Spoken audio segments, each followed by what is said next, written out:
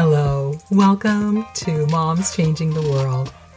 This is your host, Akua Walker, Child Development Nurse Practitioner and CEO, Chief Encouragement Officer, introducing the new podcast, which is the place for moms to find encouragement, hope, and inspiration, where we're supporting moms in the trenches of motherhood.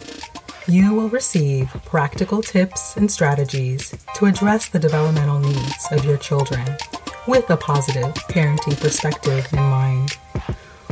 Here at Moms Changing the World, we are moms on the journey of changing the world, one child at a time, one day at a time.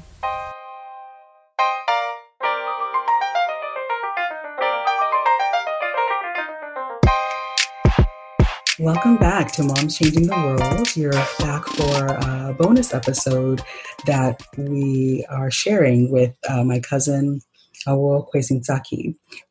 Please make sure to listen to our main interview, but we thought we would spend a little extra time getting to know some about Ghana's history through the lens of Awo Kwesintsaki and our family, and her family. So just a little bit about Awo. She is a human resource and finance, law and general management professional, currently working in Ghana as the regional vice president for human resources at Newmont Africa. And she's in this role, she works and oversees over 5,000 employees and contractors in their Africa region, enjoying things like reading, Scrabble, and exercise in her free time. During the main interview, talked about her son as well. She's the proud mom of Awonate Kobana, who is one of the 40 under 40 highlighted in the Emory and Cranes magazines to watch for his work in the Obama administration as a policy advisor, as well as leadership now in the sports world with the Detroit Pistons, and also with the Grand Canyon Conservancy over the Grand Canyon National Park. So I wanted to spend some time right now talking about a kind of a special project that you are wrapping up on and getting ready to share, more widely, with the world in the book that you are writing about your father's, life and work. So why don't you tell us a little bit about how you came to write the book and some of what we can expect from it? My father passed away in 1992 at the age of 68. And before that, he had spent some time with me in Connecticut. And he was writing his manuscript, his memoirs at the time. This is one of those deals where I wish I had been in a better mood and paid more attention. But I wasn't, and I didn't. So after he passed away, I had all these handwritten notes about his life. And by the age of 40, my father was the first Black president of the General Assembly at the United Nations. He was then the ambassador from Ghana to the United Nations. And the General Assembly role is one that's an elected position. So the countries have to vote for you to take that presidency. So at the time when he was serving Ghana as the ambassador, and then when he became the president of the General Assembly, it was a huge deal for all of us, because even as a 10-year-old, I knew that was an important position. He was in the New York Times all the time for one thing or another. And he was in Jet magazine all the time for some of the social events that he and my mother had at the house. They'd have these parties, and the kids had to go to bed early, but we would watch through the stairs, through the banisters of the stairs, and we'd see famous people like Sidney Poitier or Ossie Davis and Ruby Dee.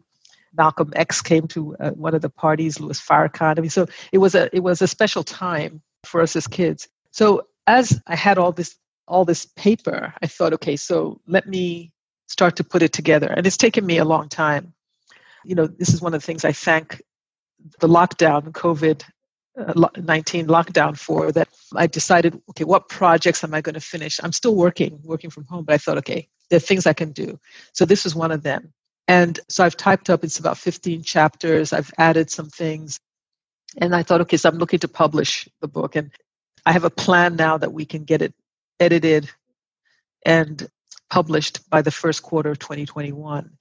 The story just feels like a story that needs to be told, because Ghana is a young country. We became independent in 1957. And there's so much that people don't know about those early years. Like many countries, I think our history isn't all documented. It's people's memories of things. But we're young enough that there are things that we have lived through. And as I was typing my father's book, I learned a lot about him, for sure. I learned a lot about me. And I learned a lot about the country and what the hopes and the dreams were for Ghana when it became independent, what the hopes and the dreams were for Africa, the sub-Saharan African countries at the time. It's just been very eye-opening. So I've given the book to a couple of people to read. I had a couple of young people who are in their 20s edit the book, and they didn't know any of this. So as something that's historical, I think it's, and they were so thrilled to be reading about this stuff. And then the two older gentlemen who have themselves been ambassadors and have served Ghana said to me that there's a gap in Ghana's history, documented history, that the book fills. And so they're all champions for getting it published. In 2018, the president of Ghana brought together the remainder of the 10 diplomats that were first selected to represent Ghana outside of Ghana. They picked 10 people who were trained, and some of them, a couple of them are still alive. The rest have passed on. But he brought together those that were still alive as well as the relatives of those who have passed on, and awarded the first 10 people a posthumous award or a live award. And I had my father's sister and brother come with me to the president's ceremony to get the award on behalf of my father. And I cannot tell you how moving that was and how much I wish my father could have gotten that honor as someone who's alive. But that's clearly, to me, just the end of the story for him. The rest of it still has to be told. So that's why I'm doing this. long answer. Yeah, that's wonderful. I think you've mentioned quite a few things that are very important. And it's almost, almost like the making of a nation in that time. Ghana, as a relatively small country, played quite a pivotal role, I think, in the movement towards independence, as one of the first countries to gain it from colonialism. And I think it's a unique experience or a unique time, as you mentioned, for the continent, but specifically, for Ghana. And I think you're right that those of us with a connection to Ghana, and even not, I think, need to hear more about what it took for those early visionaries to have this idea that we as a nation could be more, as Ghana as a nation could be more on its own without the colonial, leadership time. Can you tell us a little bit about what you understand or know of life before independence? Yeah. So life before independence, and again, I was born in 1954, so I was 3 when Ghana became independent. But from what I'm reading, life before independence everything was run through Great Britain. We were part of the British Empire. Ghana was the British colony, surrounded mostly by French colonial territories, and there was some in the British colonial government that did not believe in educating Black people, Africans, and a lot of the colonial world was based on the natural resources that were available to the colonial countries. So Ghana actually was probably in relatively good shape as a country. I don't think that people necessarily felt that they were suffering under colonial rule. It's more an issue of self-determination. We were very British. People would wear 3-piece suits in the hot sun because that's what British people did. And unlike the French colonial territories, we didn't have that paternalistic view that the French had over their colonial territory. So Ghanaians actually were able to get an education and to thrive. Some of the schools that were set up during that time, like Achimota or the University of Ghana, Fansipim, have existed either through a church setting them up or somebody's vision for years and years and years. Education became, for many, many people, the ticket. If you got educated, then you could do well. You could get a position in government for the most part because there was very little industry. The colonial masters were not in a hurry to set up industries to employ people. It was mostly about the civil government and then the natural resources. So my father was fortunate in that he came from a family that viewed education to be important. My mother as well, but in her family, and I haven't talked to her, but what it seems to have turned out is that the boys were the ones who got the university education. The girls didn't.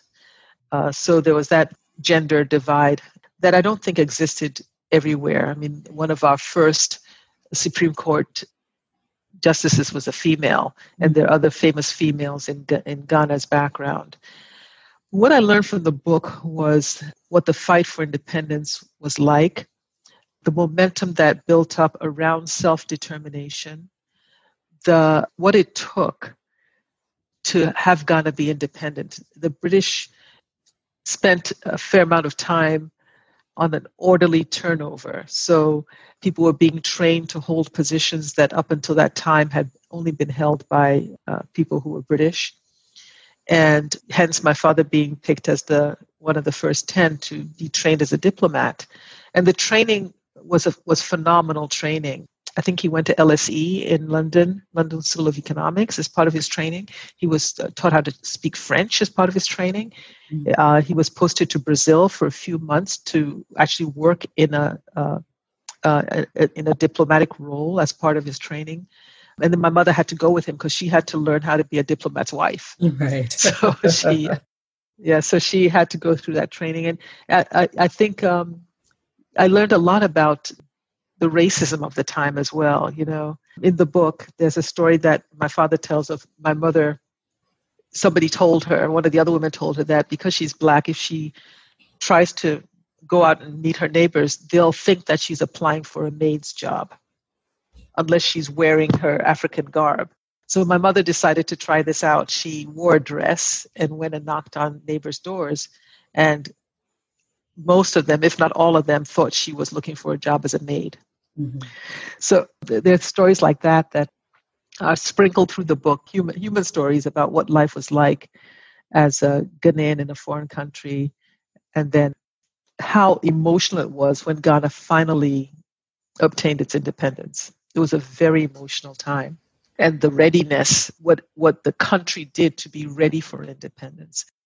There's a line in my father's book where he writes about all the plans that were being made for after independence.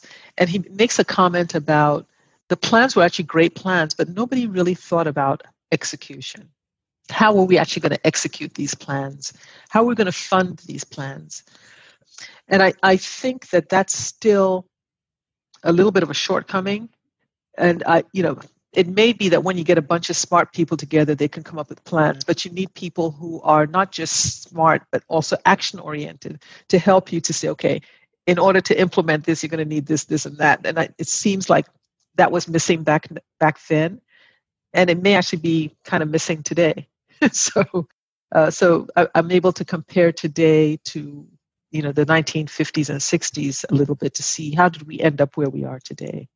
So then, under the leadership of Kwame Nkrumah, Ghana becomes its own nation. Tell us more about the early years from your father's perspective.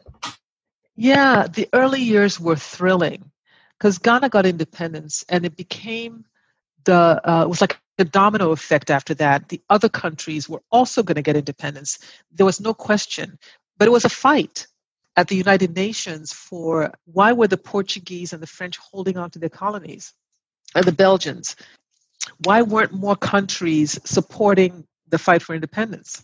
And it's very interesting. I mean, the Congo today is probably still at the effect of how independence was won.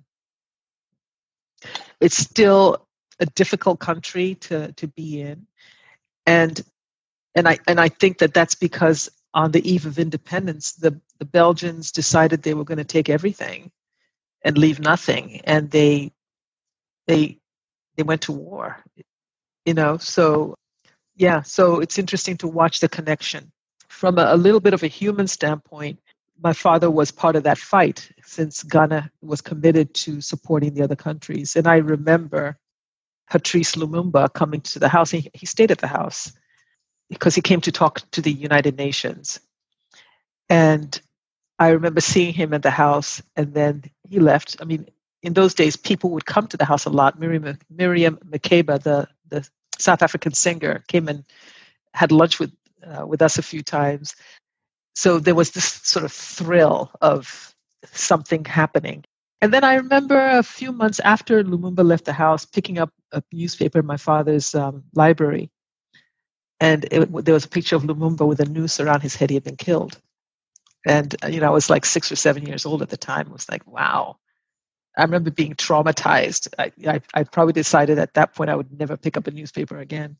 Sure. But those were the days, right? Those are the days when people were fighting, and civil rights was the civil rights war was going on in the U.S. at the same time, and my father was integrally involved in that as well. You mentioned having both Louis Farrakhan and Malcolm X at the home at one time. Yeah, somebody else told me this story. So my father's parties were apparently legendary. My father was a party animal. My mother's nickname for him was "Come to my party," and sometimes there'd be no party, but we would have one because people showed up, right? Right. So this gentleman told me a story of walking into one of I think it was, my father would have these July 1st Independence Day parties or Republic Day parties, and the person walked into the house, into the living room, and he said in one corner was Malcolm X and the other corner was Louis Farrakhan, who were in opposition around their styles for the fight for civil rights in the U.S. But he said it was potent seeing them in opposing corners at that time. Yeah. So I think we can take years later now, we can kind of take for granted the fight that it took to establish, a new nation and to make one's place in the world scene. Maybe tell us a little bit about, that aspect of your father's work. So in those years, Ghana, this is the 60s, Ghana was known, I would say. And I was surprised when I was researching articles about my father, how many there were. So after he finished the stint as the president of the General Assembly, he came back to Ghana as the Minister of Foreign Affairs, which in the U.S. equivalent would be the head of the State Department, the cabinet position. He came back, let's say, in November of 1965, and then on February 24th, 1966, there was a coup d'etat. And at the time, the then President Nkrumah had traveled to Hanoi, and my father was with him. Nkrumah actually never came back to Ghana after the coup. My father tells the story of having to make a decision about whether he was going to remain in exile or whether he was going to come back, because his wife and 5 kids at the time were in Ghana. I was in boarding school. So when the coup happened, my perspective was that people were joyous at school and, making comments that, kids will make insensitive comments. So people making comments like, well, you'll see how it is to be a regular person now, things like that, Mm-hmm. And then the next thing I saw was my father coming back to Ghana, being led off a plane with bayonets pointed at him and a quote, "whiff of fresh air." So my father was clearly someone who loved his country, and I don't think there was any question in his mind that he was coming back to Ghana. Mm-hmm. And I think he thought he was coming back to serve, because that's what he wanted to do. From the articles that I've read as part of the book and what I've heard from other people, during that time, my father was probably better known than Nkrumah was around the world, because he was very vocal in the United Nations. And there's a little piece in one of the New York Times articles about Nkrumah having brought him back because of his jealousy that he was getting too much play on the world stage. Now, I take that with a grain of salt. I think he brought him back because having someone who could play on the world stage is a huge advantage in the role of Minister of Foreign Affairs. Of course, it would have been the logical thing to do. Right. And I think the fact of the matter is the coup that happened 2 months later just altered my father's life. I'm not sure, from my point of view, that he ever recovered from it, really. Sure. And he certainly died of congestive heart failure, which I would attribute to the time that he spent as a political prisoner. Mm-hmm. Mm-hmm. Yeah. Yeah. So then life must have taken a complete turn for you and your family. Yeah. My parents had sent the three oldest children, and I was the third, back to Ghana to secondary school in 1963. My brothers came in 1963. I came in 1964. So I was in Ghana with my parents not being here. They came back at the end of 1965, and then the coup happened beginning of 1966. And my father was in Usher Fort as a political prisoner for months, and my mother was on her own. And there's something that happens with human beings where when somebody's doing well, they'll be around, and when somebody's not doing well, they stay away. Mm-hmm. So I think there were one or two of my father's friends who were helpful to my mother because we had nothing. All his accounts were frozen. They had looted the house and taken everything. So, from my perspective, we went from, being able to have 2 pieces of meat or chicken in your soup to only having one. If you took 2, my mother took one out. I learned how to sew my own clothes during that time, which is fine. I probably would have done that anyway. But I was sewing my clothes out of old curtains because, and that wasn't all the time, but I think we all kind of did what we needed to do during that time when things were really, really hard. And, one of the things I wish I talked to my mother about was how it was for her. I never had the chance to do that because I think she struggled. She had to take food to my father in prison, and I think she was harassed a lot. There was one trip she was making from Winnipeg to Accra, and they seized the car on the way. So things like that. But she was really strong, and luckily the 4 older kids were in boarding school. The 3 older kids were in boarding school, so we just stayed.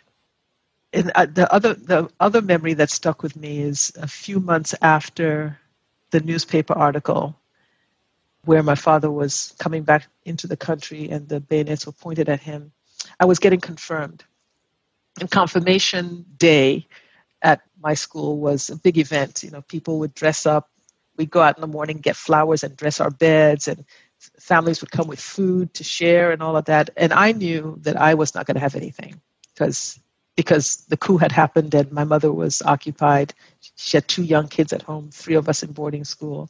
So I got up that day, I decided what I was going to wear, and I went out and got my flowers and did my bed. And then somebody said, "You have visitors." And I thought, who's coming? It was my mother. She had a dress for me for my confirmation, a white dress that one of her brothers had sent from New York with shoes. And sitting in the back of the car was my father. He had apparently been released from prison that morning. So I was ecstatic. I had a dress, I had shoes, and my father was in the car. So I remember going like, "Hey!" And he wouldn't even look at me. Mm. He would not even look at me. He didn't say anything.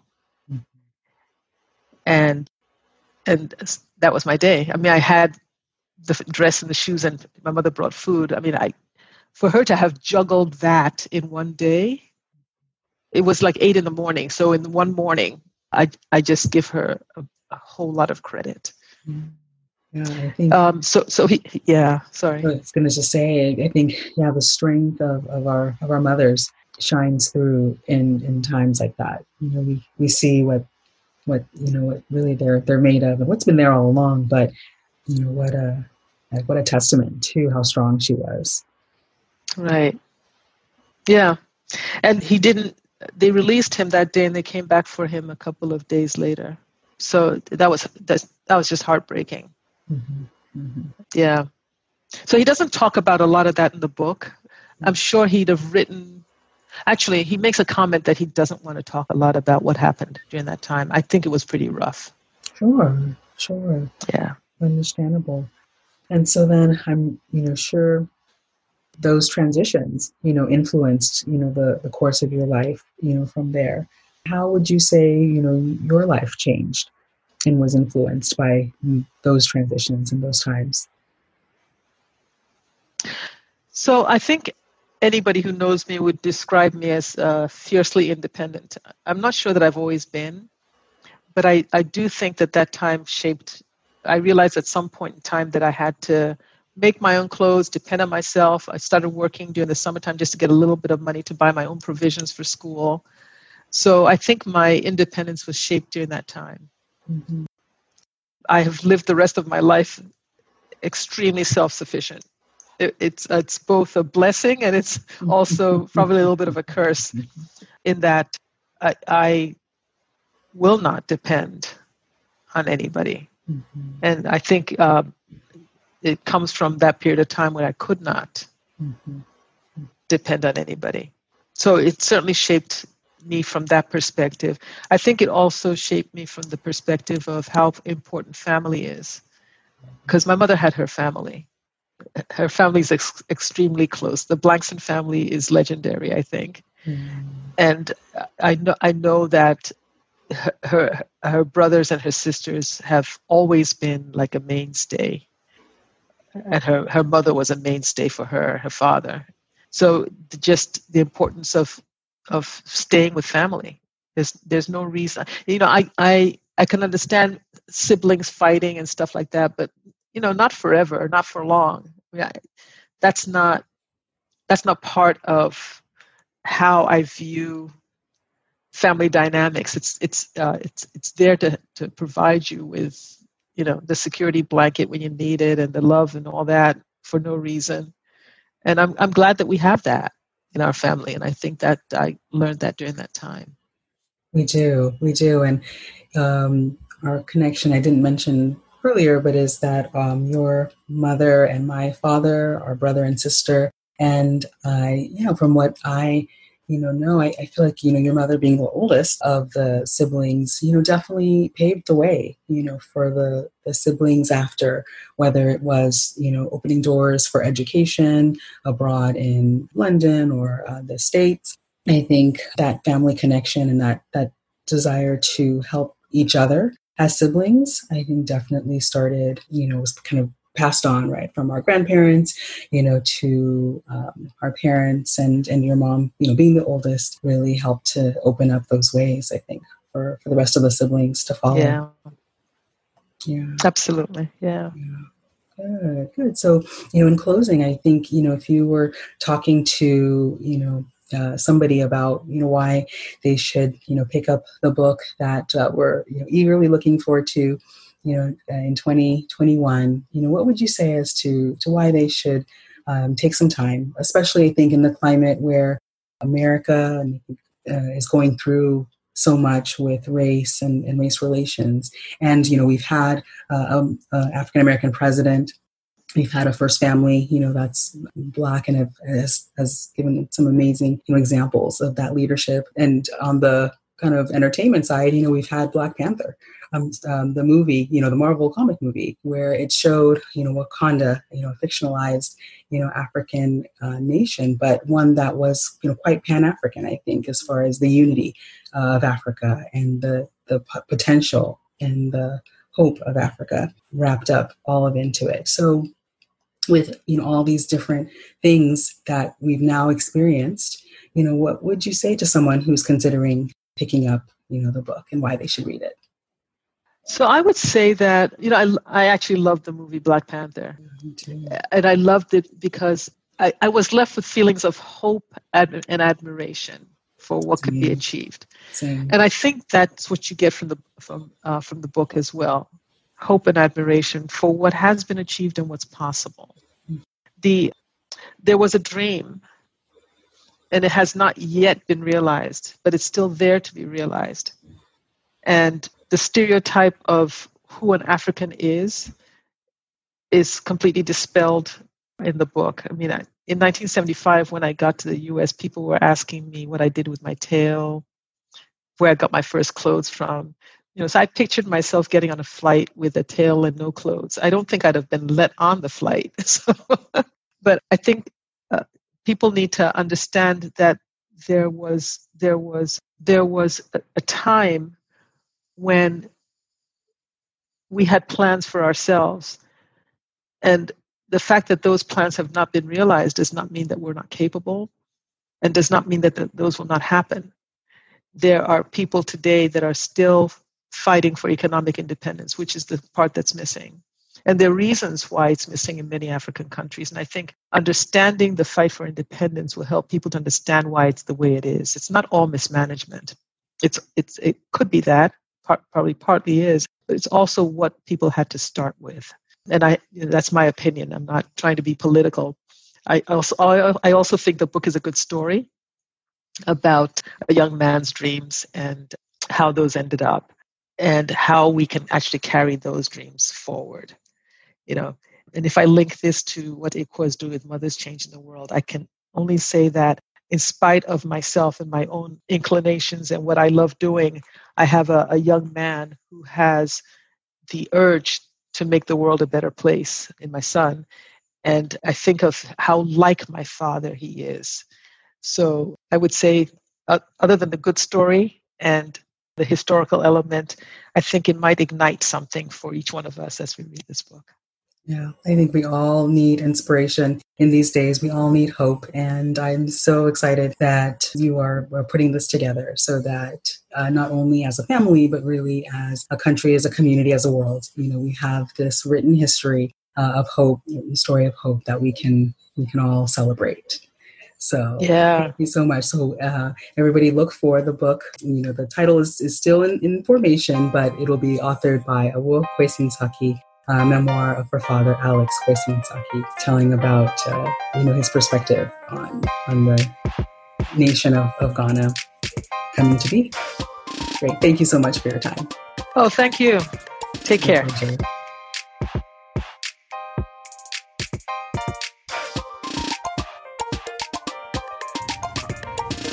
Thanks for listening to Moms Changing the World with host Akua Walker. The information shared on this show is meant for educational purposes only and not intended as a substitute for medical intervention or professional therapy. All views shared on the show are that of the speakers only and do not represent any institution. To be a part of the community, visit www.momschangingtheworld.org. There you'll find ways to connect with and support the moms we interview. Join us next time for more encouragement and support to be a mom changing the world, one child at a time, one day at a time. Don't forget to subscribe, rate, and review. Thanks for listening.